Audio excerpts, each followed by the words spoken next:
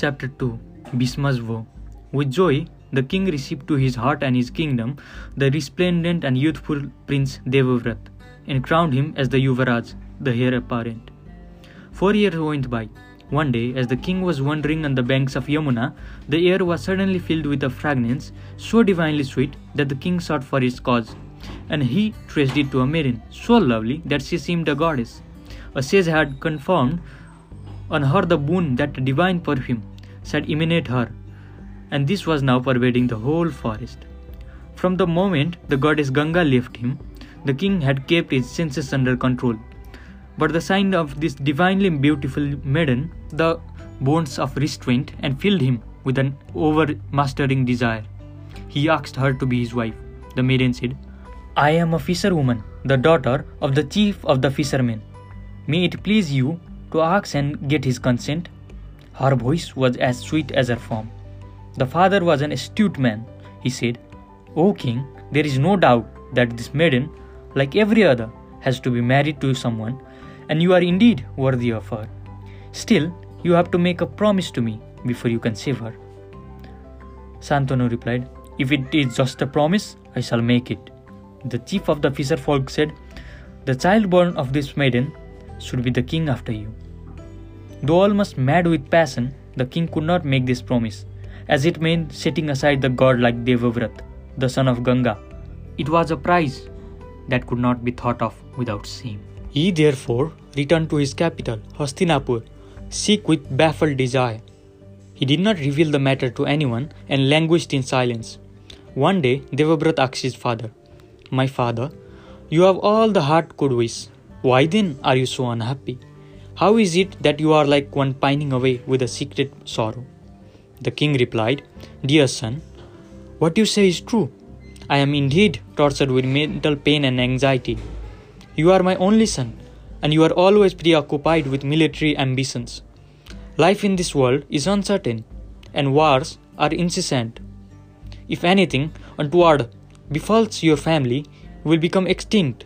Of course, you are equal to 100 sons. Still, those who are well read in the scriptures say that in this transitionary world, having but one son is the same as having no son at all.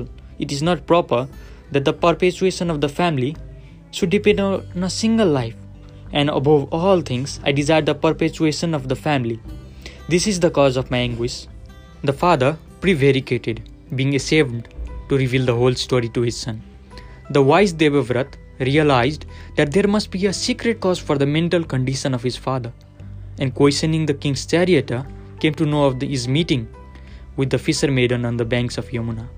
He went to the chief of the fishermen and besought his daughter's hand on his father's behalf. The fisherman was respectful but firm.